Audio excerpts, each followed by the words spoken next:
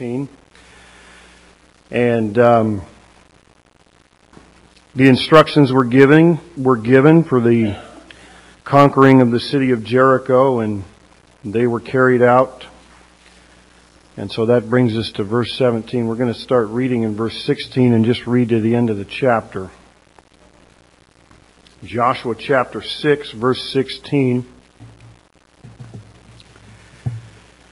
And it came to pass at the 7th time, when the priests blew at the trumpets, Joshua said unto the people, Shout, for the Lord hath given you the city.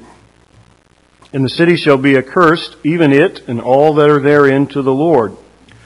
Only Rahab the harlot shall live, she and all that are with her in the house, because she hid the messengers that we sent. And ye in any wise keep yourselves from the accursed thing, lest ye make yourselves accursed, when you take of the accursed thing and make the camp of Israel a curse and trouble it. But all the silver and gold and vessels of brass and iron are consecrated unto the Lord. They shall come into the treasury of the Lord.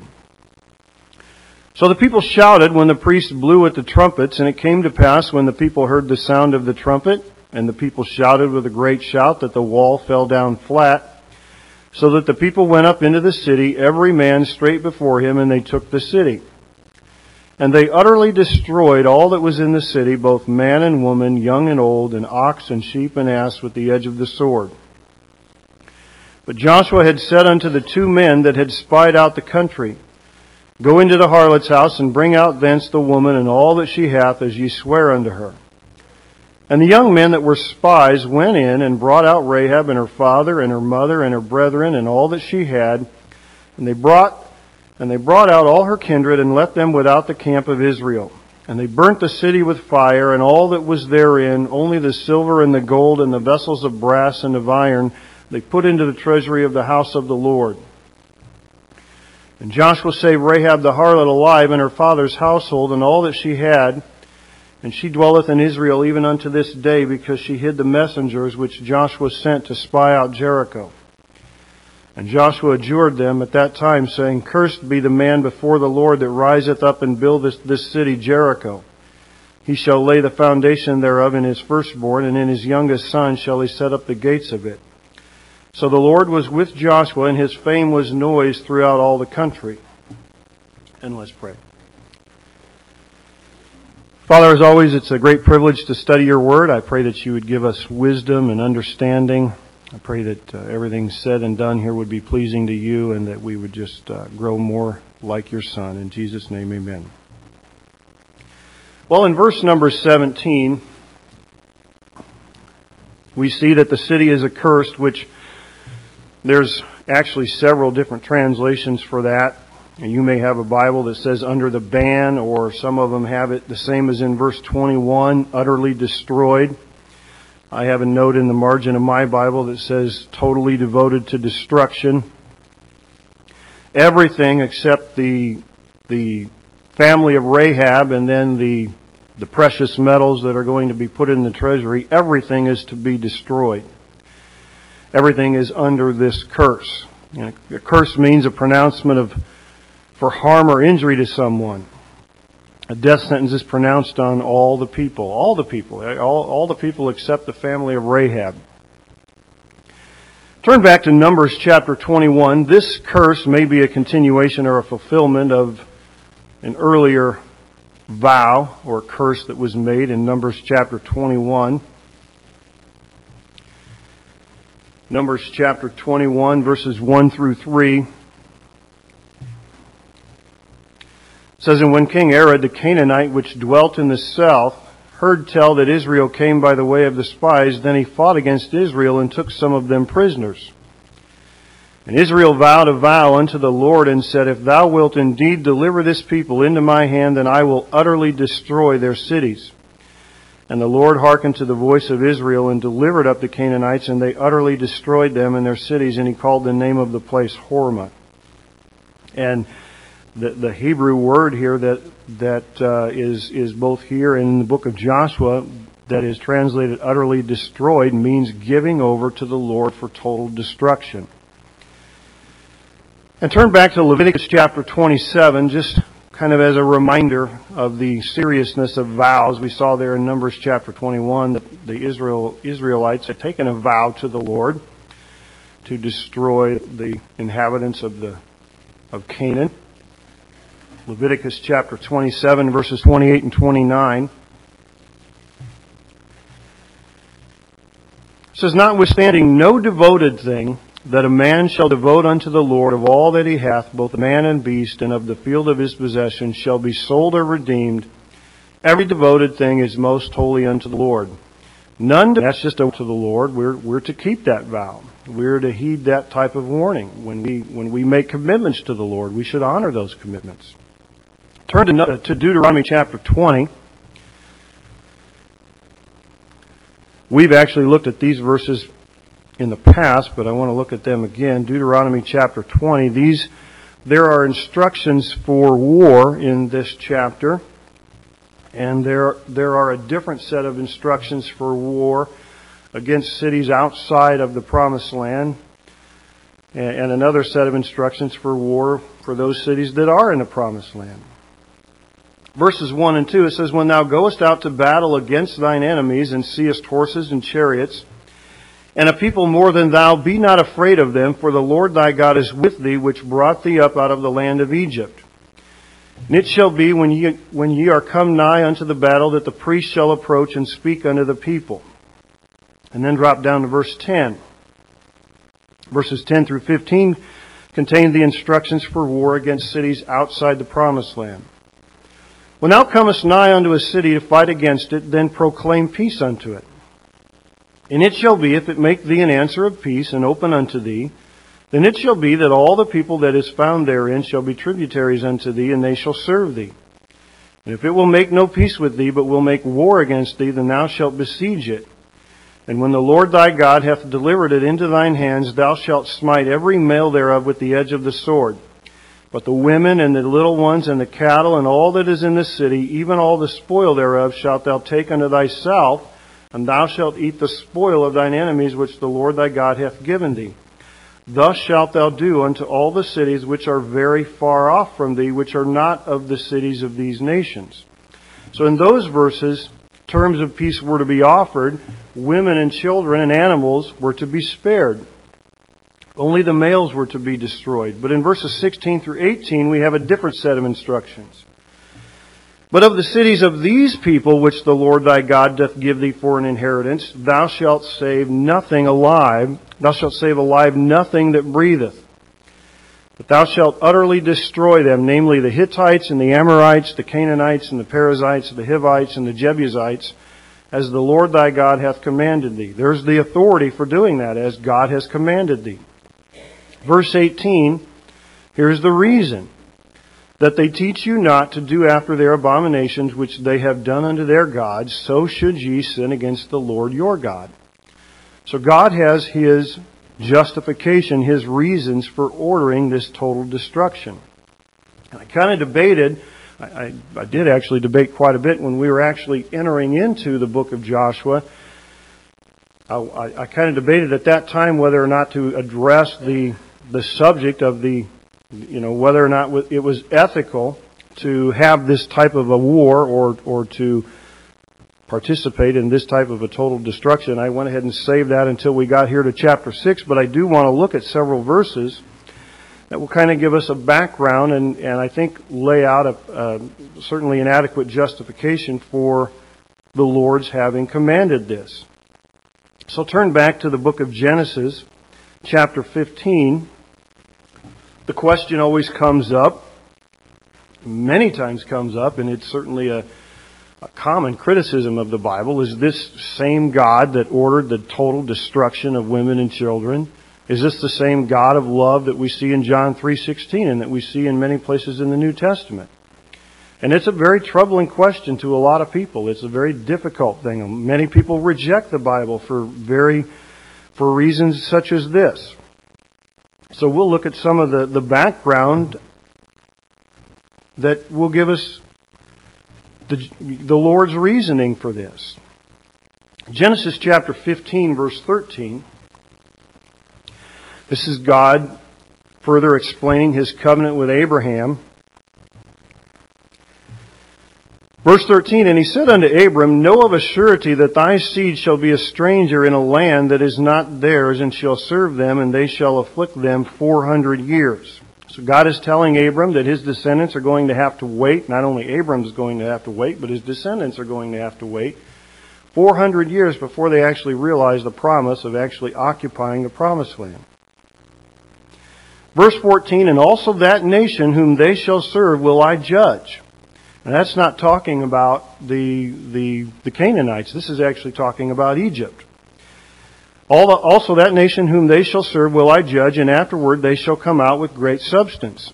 And thou shalt go to thy fathers in peace, thou shalt be buried in a good old age. But in the fourth generation they shall come hither again, for the iniquity of the Amorites is not yet full. So 400 years after the promise is made to Abraham, God says that is when his patience is going to have run out with the Amorites, who are just one of the representative groups of the overall inhabitants of the promised land, the Canaanites. And so, that right there, if those who have difficulty with God's ordering of the execution of these people, I don't know how you can be, how do you get more patient than that? 400 years. I'd lose my patience in an afternoon, let alone 400 years. And not only we see that the Lord is giving the Canaanites a long time, but also the Egyptians. There in verse 14, that nation is also going to be judged when the Israelites leave that nation. So this is proof of God's patience, His long suffering. Turn to Deuteronomy chapter 18, and we will revisit some of the description of the wickedness of these people. These are the reasons that God commands them to be exterminated. He doesn't want the Israelites to be dwelling with them at all. Deuteronomy chapter 18, verses 9 through 12. It says, When thou art come into the land which the Lord thy God giveth thee, thou shalt not learn to do after the abominations of those nations.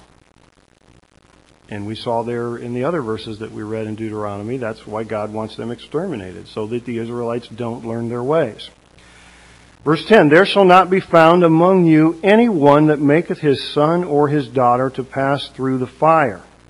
They were involved in child sacrifice. Or that useth divination, or an observer of times, or an enchanter, or a witch, or a charmer, or a consulter with familiar spirits, or a wizard, or a necromancer. For all that do these things are an abomination unto the Lord, and because of these abominations the Lord thy God doth drive them out from before thee. Thou shalt be perfect with the Lord thy God, for these nations which thou shalt possess hearkened unto observers of times and unto diviners, but as for thee, the Lord thy God hath not suffered thee so to do. So again, God's just underscoring His point. He doesn't want them to be drugged down and, to be participating in the same types of abominations, wickedness, sinfulness that these nations had done, and so that's the reason for the order of the execution, of the extermination. Now, some people object to God's methods. In this case, swords. That's the method that is given. And it's bothersome to people to think of death in such a way that is considered cruel and unusual. It's one thing for people to die in a flood or an earthquake or to be thrown into a lake of fire, but it's another thing if we're the ones holding them under the water or throwing them into the fire. The actual participation in it. In Genesis chapter 6, verse 7, the Lord said, I will destroy both man and beast, but Noah didn't actually drown anybody. For some reason, that seems to make it a little bit more acceptable. In Genesis chapter 19, God rained down fire and brimstone instead of using an army like He's doing in this case to destroy the Sodomites and those that were in Gomorrah. In Numbers 16, verse 30, it says, The Lord opened the earth to swallow up Korah and his company. Moses did not push Korah and his company into the pit. And that just seems to somehow make it a little bit more acceptable. Maybe it's because we think that if God did it solely by Himself, that somehow it's more just and that there's absolutely no possibility that there was any error in judgment. And somehow if people become involved, maybe we think it gets a little bit cloudy. But God has chosen at this time to order the people to be involved in the execution. In 1 Samuel 15:33, I think the verse makes it clear, we're not going to turn there, but I think the verse makes it clear that Samuel himself hewed Agag in pieces. He was disgusted with Saul not carrying out the command that the Lord had given him to destroy the Amalekites. And it says that Samuel himself did that. We should not forget that people were commanded to participate in the stoning of their fellow citizens in that day. And we're going to see that in chapter 7 when we get to Achan. Deuteronomy 17:7 makes it clear that the witnesses against someone were to be the first ones to cast the stones at them, and then the other people were to participate. So, we have a lot of, we hear a lot in our society and in our news reports about the objections of cruel and unusual punishment. Stoning was meant to be cruel. It just was. It was meant to be a deterrent. And, if some of the punishments that we used in our world today were carried out in the way that the Lord intended them to be, they would be more of a deterrent to crime. Some object to God's inclusion of women, children, and animals. And, we have, of course, all kinds of rules in our world that we have established about how we can treat combatants and non-combatants. We have the Hague Conventions. We have the Geneva Conventions. You may recall not too long ago our president issued a so-called red line in which he told President Assad of Syria not to cross that line. And I personally just thought it was somewhat of a joke. I mean, not that I condone the use of chemical weapons, but it's like he was saying, it's okay for you to kill 100,000 of your people using traditional methods, but if you're going to use chemical weapons to kill 1,000, that somehow that becomes some more of a heinous crime. There seems to be a little bit of a contradiction there. I remember when I was in high school, frequently there would be fist fights that would break out in the hall. You'd be trying to get to class and the halls would become congested. And I remember in one particular incident, there was one guy that was using brass knuckles in a fight against another guy. And I had made the comment that wasn't fair. And I remember one of the guys that was standing next to me, he said, "Is there a rule book on fighting?" His point was well taken. I guess there isn't. But it was unconventional, it was unusual, it was different. John Piper wrote an article entitled, "It's Right for God to Slaughter Women and Children Anytime He Pleases." Of course, you can imagine the firestorm that caused. I read quite a bit of the responses to that article online, and I'm sure the title was meant to be provocative. It was meant to get people's attention. Some of the people were obviously very critical of him. One of the articles in response was called "The Monster God of John Piper." And, we have to be prepared for that. We know that if we're going to present the Bible and we're going to present Joshua chapter 6 and we're going to present those passages in which, God has commanded the utter destruction of women and children, we're going to have to be prepared to discuss those things and to defend God's Word. And that's what John Piper was attempting to do. But of course, many people would just completely throw out the entire Bible saying, "I could never believe in a God like that."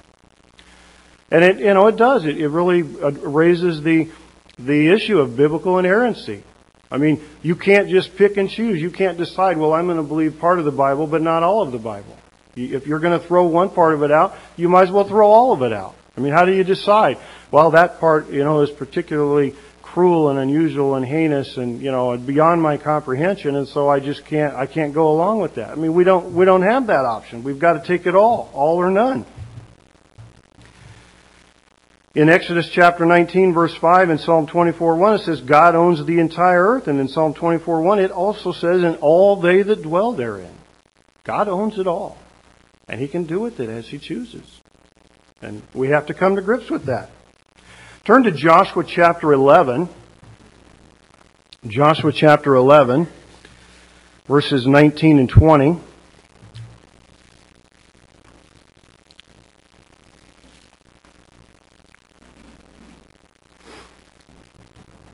It says, "And there was not a city that made peace with the children of Israel, save the Hivites, the inhabitants of Gibeon, and all other they took in battle." Verse 20, "For it was of the Lord to harden their hearts that they should come against Israel in battle, that he might destroy them utterly, and that he might have no favor, but that he might destroy them as the Lord commanded Moses." It was of the Lord, no mercy. That's what it means, no favor. It was God's will. No mercy. God hardened their hearts for that very purpose, so that they would be totally destroyed. Turn to Joshua chapter 5, verse 14. We looked at this verse last week. In verse 13, we have Joshua asking the man that he sees with the drawn sword, Joshua asking him if he's friend or foe. And I think the Bible's pretty clear that it's divinity. It's probably the pre-incarnate Christ. And in verse 14, the man with the drawn sword doesn't really answer Joshua's question, as far as friend or foe.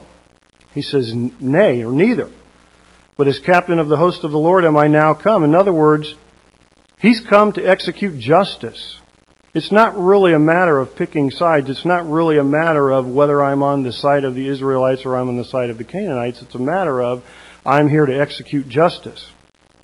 In Leviticus chapter 18, you don't need to turn there, but in Leviticus 18:24 through 30, God warns Israel very distinctly that any nation that inhabits the promised land will meet the same fate as the current inhabitants if they behave like the current inhabitants. Many times he warned the Israelites that was going to be the case. If they got into the land and were going to participate in all of the same types of things that the Canaanites were doing, they were going to meet the same destruction, the same judgment. Turn back to Deuteronomy chapter 32, just a little ways back. Deuteronomy chapter 32, verse 4.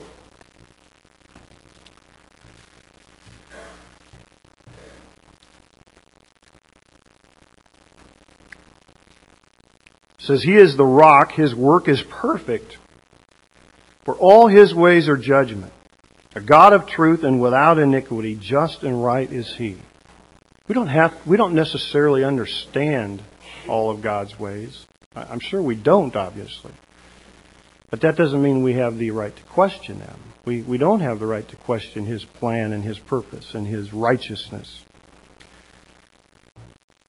In some of the accounts that I had already mentioned, and of course we could run through the entire Bible and spend a tremendous amount of time underscoring all of the demonstrations of God's grace and mercy. But God, I think some people struggle with this passage in Joshua chapter 6 because they see it as completely leaving out any of God's mercy. And it is in that one particular case. That's what he said there when we read in Joshua chapter 11. There was to be no mercy shown to them. But it doesn't mean that God is not a God of grace and mercy. Many times he did extend that grace and mercy. You recall the incident that we already mentioned about Sodom and Gomorrah. You remember just prior to that, Abraham had pleaded with God and said, "If there is 10 righteous in that city, are you going to spare it?" And God said, "Yes, I will." But he couldn't find 10 righteous. And so that was the reason there wasn't any mercy.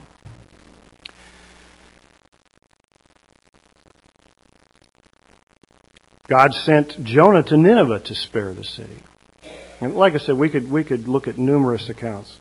Interestingly, turn back to Joshua chapter 6. In these two chapters that we're going to be looking at over the next several weeks, in Joshua chapter 6 and verse 7, we have a perfect illustration of how God's mercy was extended to Canaanites in the saving of Rahab and her family, and how his judgment was poured out on the Israelites by the total destruction and execution of Achan and his family.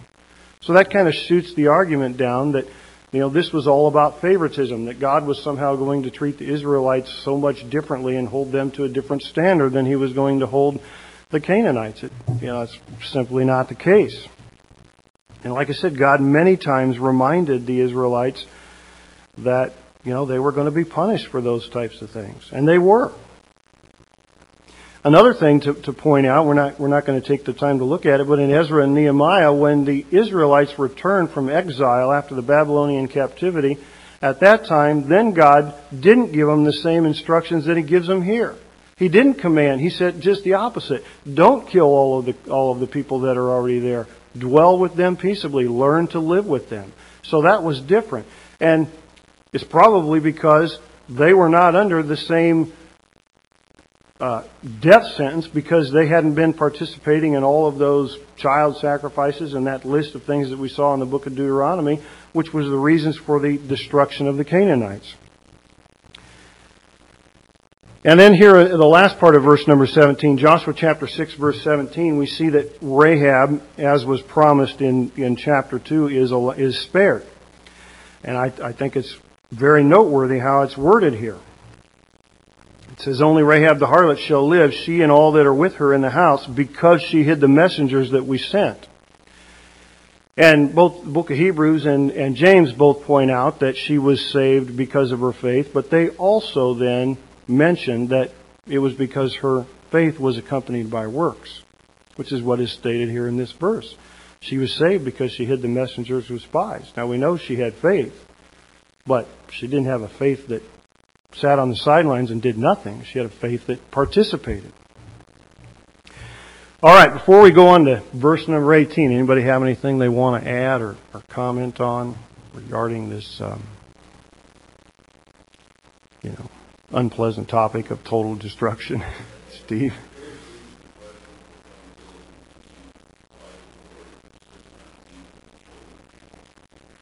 Right. Yeah, I read several things about that. I mean, some people just say, little Canaanites grow up to be big Canaanites. It is. It's a question that is frequently raised.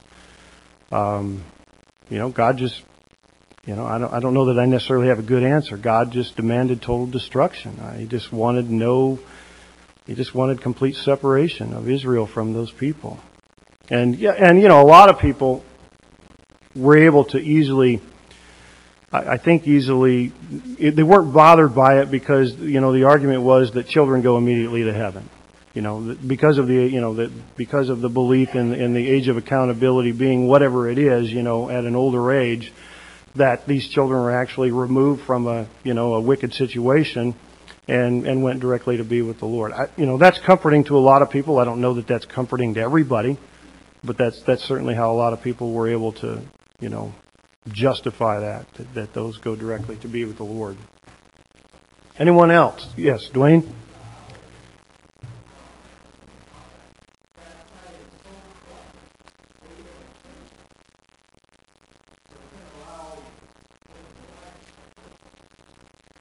Yeah, again, the argument is, at what age would have been the cutoff then? Obviously, there was no age. How corrupt can a 6-month-old be?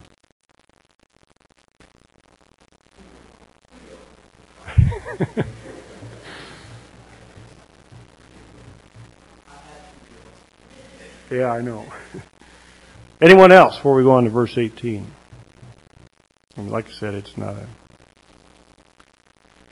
a difficult topic. All right, verse 18. It says, ye in any wise keep yourselves from the accursed thing. The wording here is very deliberate. You are responsible for your own actions. You're responsible.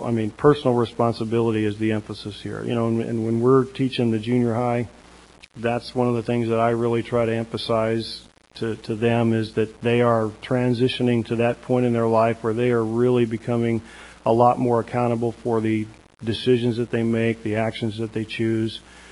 And, that's what Joshua's emphasizing here to the people. They are responsible for keeping themselves from the accursed thing. They cannot shift the blame, and Achan makes no attempt to shift the blame. When we get to chapter 7, we'll see that. We live in a society that just, the United States has mastered the art of shifting the blame. It's terrible.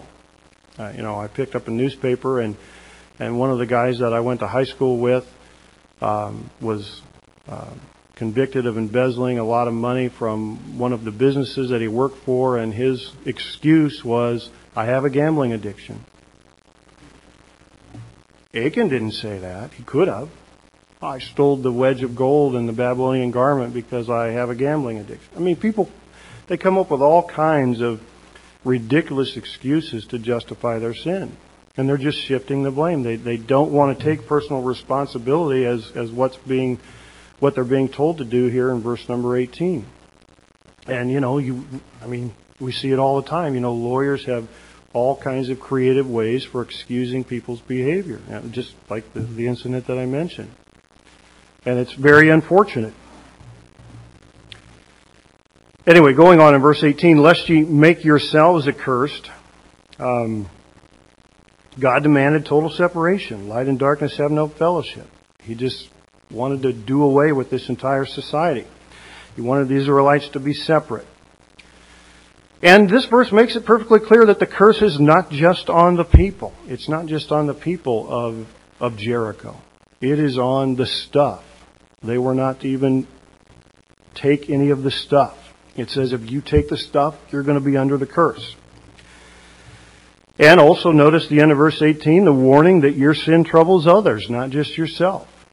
And we see that frequently throughout the Bible. We see that we can't do something and expect that it's only going to impact our own lives. I can't sin and expect that it's not going to have an impact on my wife or my children or those that I work with. It just does, whether we think it's fair or not. I remember when I was in school, sometimes one or two kids in the class would act up and the teacher would just punish the whole class. I remember when I was out for football, the football coach, there was one guy on the team that could never remember to put his mouthpiece in, and so he'd get a 10-yard penalty, and so then the next day we'd all have to run 40 laps around the field, and I'd be like, but I had my mouthpiece in. But that's just the way it was. That's the way people sin, the whole nation was going to be troubled. And of course, when you go down to chapter 7, verse 1, that's what it says. It makes it perfectly clear that Achan was the one who sinned, but it says the Lord's wrath was kindled against the nation of Israel, against the children of Israel. He was angry with the entire nation, not just Achan. And we have to keep that in mind, that our sin has a tremendous impact on other people. Verse number 19, God decides the valuables of the land are to be used for His service.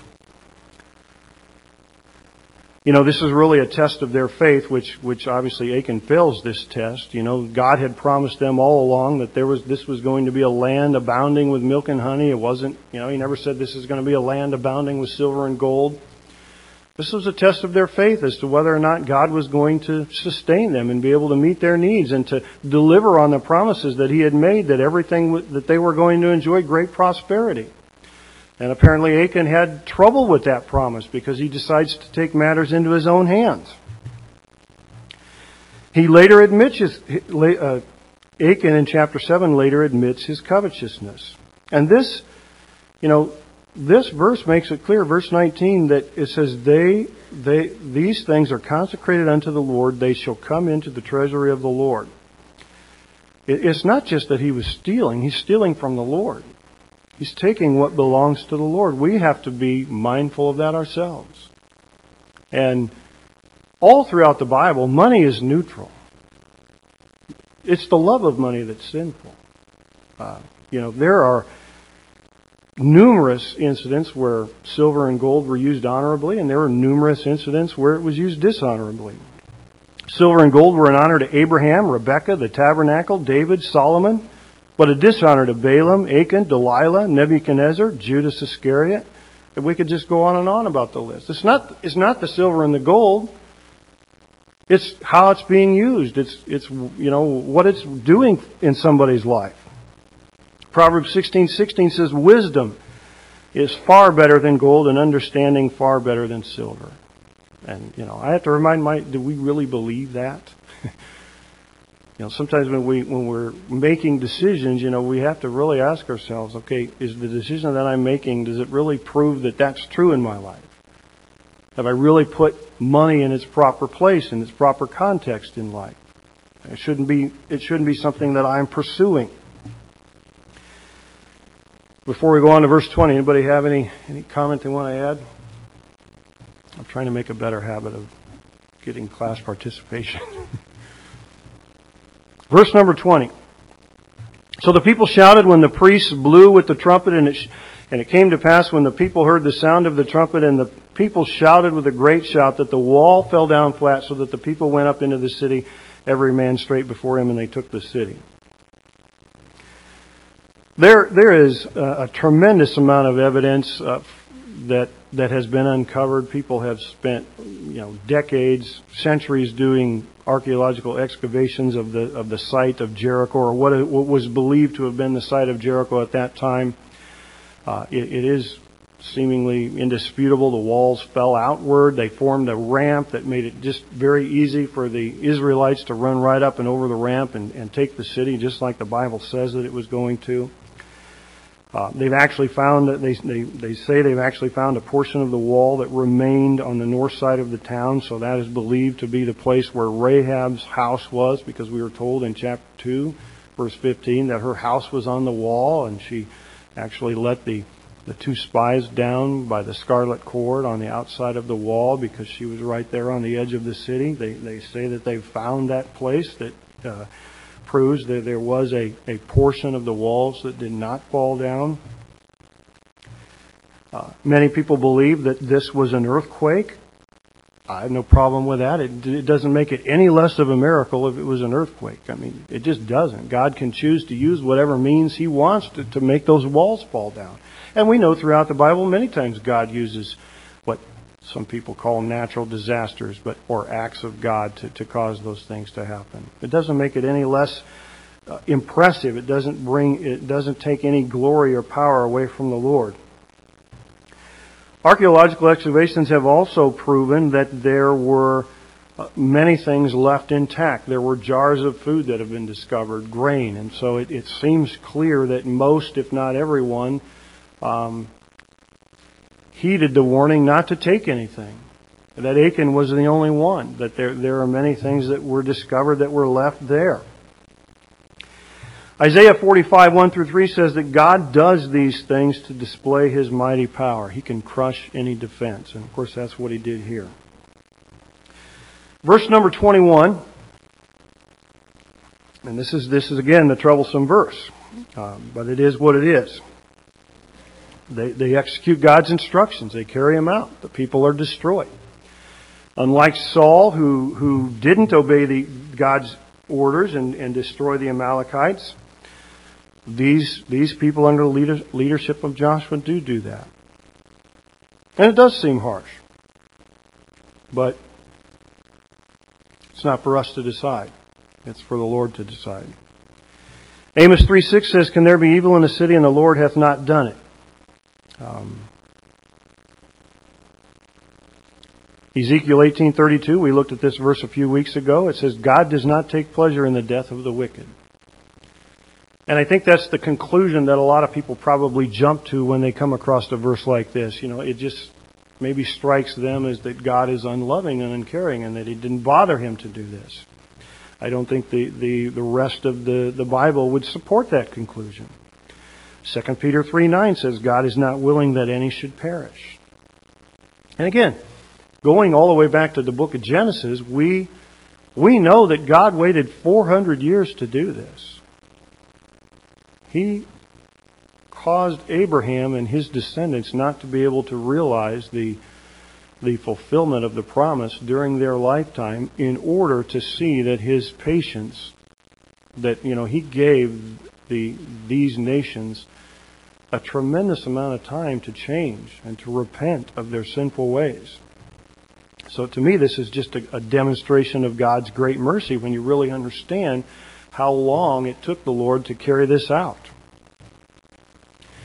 In verse number 22, we see Joshua reminding the two spies to keep their promise. And again, they were probably the only ones, would seem clear that they were the only ones who could really make a positive identification. They were the only ones that were going to be able to go in and, oh yeah, we know that's the one. We recognize her. We stayed in her home.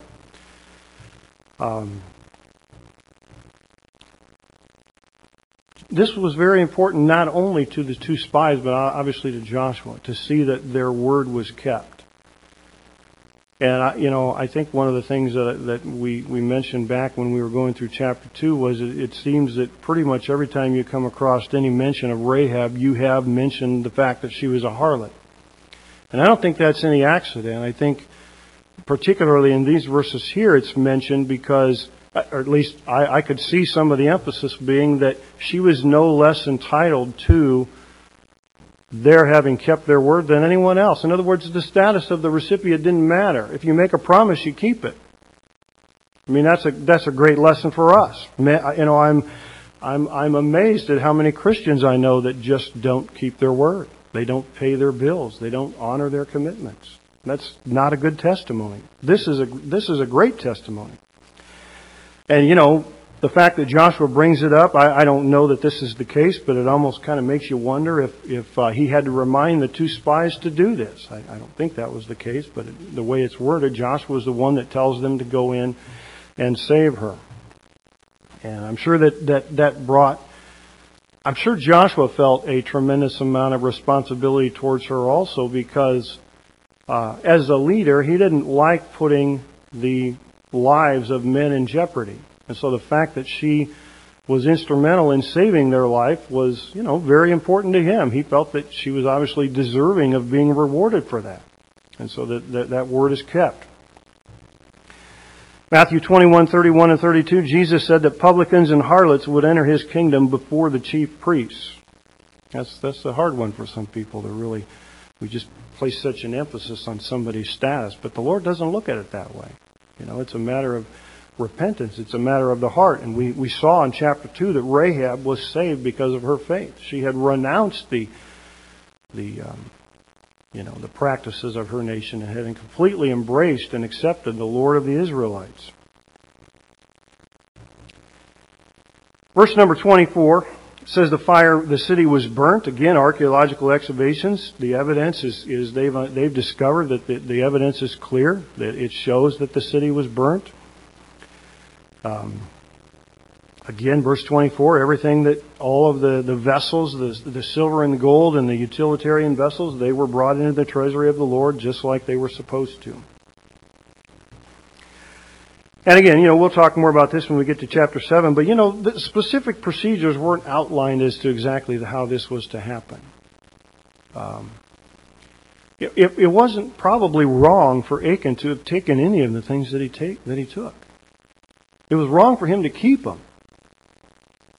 It was probably, I would imagine that each of the soldiers, as they came across these types of things, it was completely within their authority to gather those things up. It was a privilege for them to take those things back and put them into the treasury of the Lord. Achan just took it too far. He took the stuff back and then at some point decided that he was going to go bury it underneath of his tent. But it probably wouldn't have been uncommon to see many people walking around with silver and gold, because that's what they were supposed to do. They were supposed to gather it up and take it and put it into the treasury of the Lord. I remember, I think I told this story before, but when I was working at No Frills Supermarket in 1986, the manager used to give me a brown grocery sack with like $10,000 cash in it, and he'd say, take that to the bank. It made a lot of sense. You don't put it in a bag like you see in the cartoons with a dollar sign on it, and make yourself a target. So you put it in a brown bag. Well, when I had that money in my possession in my vehicle, it wasn't mine, but it was in my possession. But if I had driven past the bank and gone around the blocks a few times in temptation, trying to decide whether or not I wanted to actually now I'm like Achan. I've crossed the line. I'm not doing what I'm supposed to with those things that are under my control. That's what Achan probably did. There was probably a lot of time there where he could have changed. He could have repented. He could have decided that I'm going to do the right thing. There was probably this little tug of war going on within him. We don't know. I mean, like I said, I would imagine that many of the people who had taken silver and gold from the city of Jericho, they probably had it in their possession for hours. Again, we don't know what the procedures were as far as when they were supposed to actually part with it and drop it off into the treasury.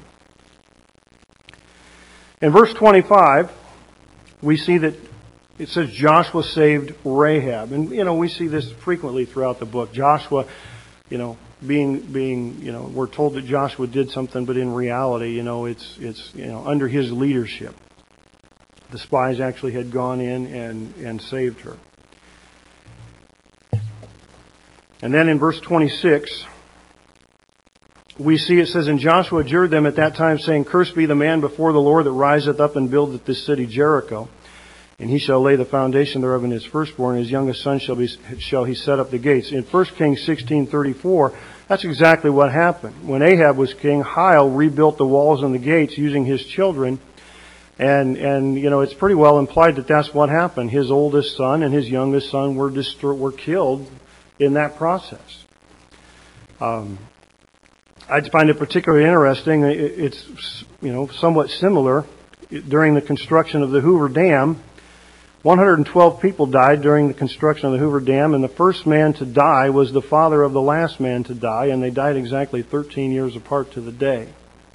And when I read that, I thought, I wonder if there was a curse on that family. I have no idea, but I just thought that was, kind of an eerie similarity. There's a lot of discussion about whether or not this curse was violated beyond what Hiel did. Probably not. We know that Jericho was a well-known community in the New Testament, and yet we have this, this curse here by Joshua that it was not to be rebuilt. But there's several explanations for that. One is that the implication here in verse 26 is that Joshua was prohibiting the city from ever being rebuilt as a fortified city. In other words, a city with, 6 or 12 foot thick walls all the way around the city. Another theory is that the old city of Jericho never was rebuilt. That the city of Jericho that Jesus frequently visited in the New Testament was actually a different location, and that Herod had destroyed the old city of Jericho, used some of the ruins of that city to build the new city. And so again, we don't really know, but and others believe that once Hiel, the man who rebuilt the gates and the walls and had his son and his oldest and his youngest son died, that then the curse was lifted because it had essentially been fulfilled. So again, there's several plausible explanations for how this is easily came true. And then in verse 27 it says, "So the Lord was with Joshua, and his fame was noised throughout all the country." And we run across verses like this all the time throughout the book of Joshua. God just continues to fulfill His promise to magnify Joshua. He said that He was going to cause Joshua to be viewed in the sight of all the people, much like Moses was viewed. That he was, going to be perceived as a powerful leader, and that's exactly what happens. And again, I don't think you can ever find evidence that Joshua seeks this out. He seems to me to be a very humble person. He always deflects the glory that he gets back to the Lord. He's not a self-promoter. He's not running after this type of attention. And yet the Lord sees to it that Joshua gets this kind of recognition, and he is perceived. We saw in earlier chapters that Joshua was viewed just as favorably in the eyes of the people as Moses was. All right, we're out of time. Anybody have any final comments they want to contribute? Just have a minute or two. Yes, Pat.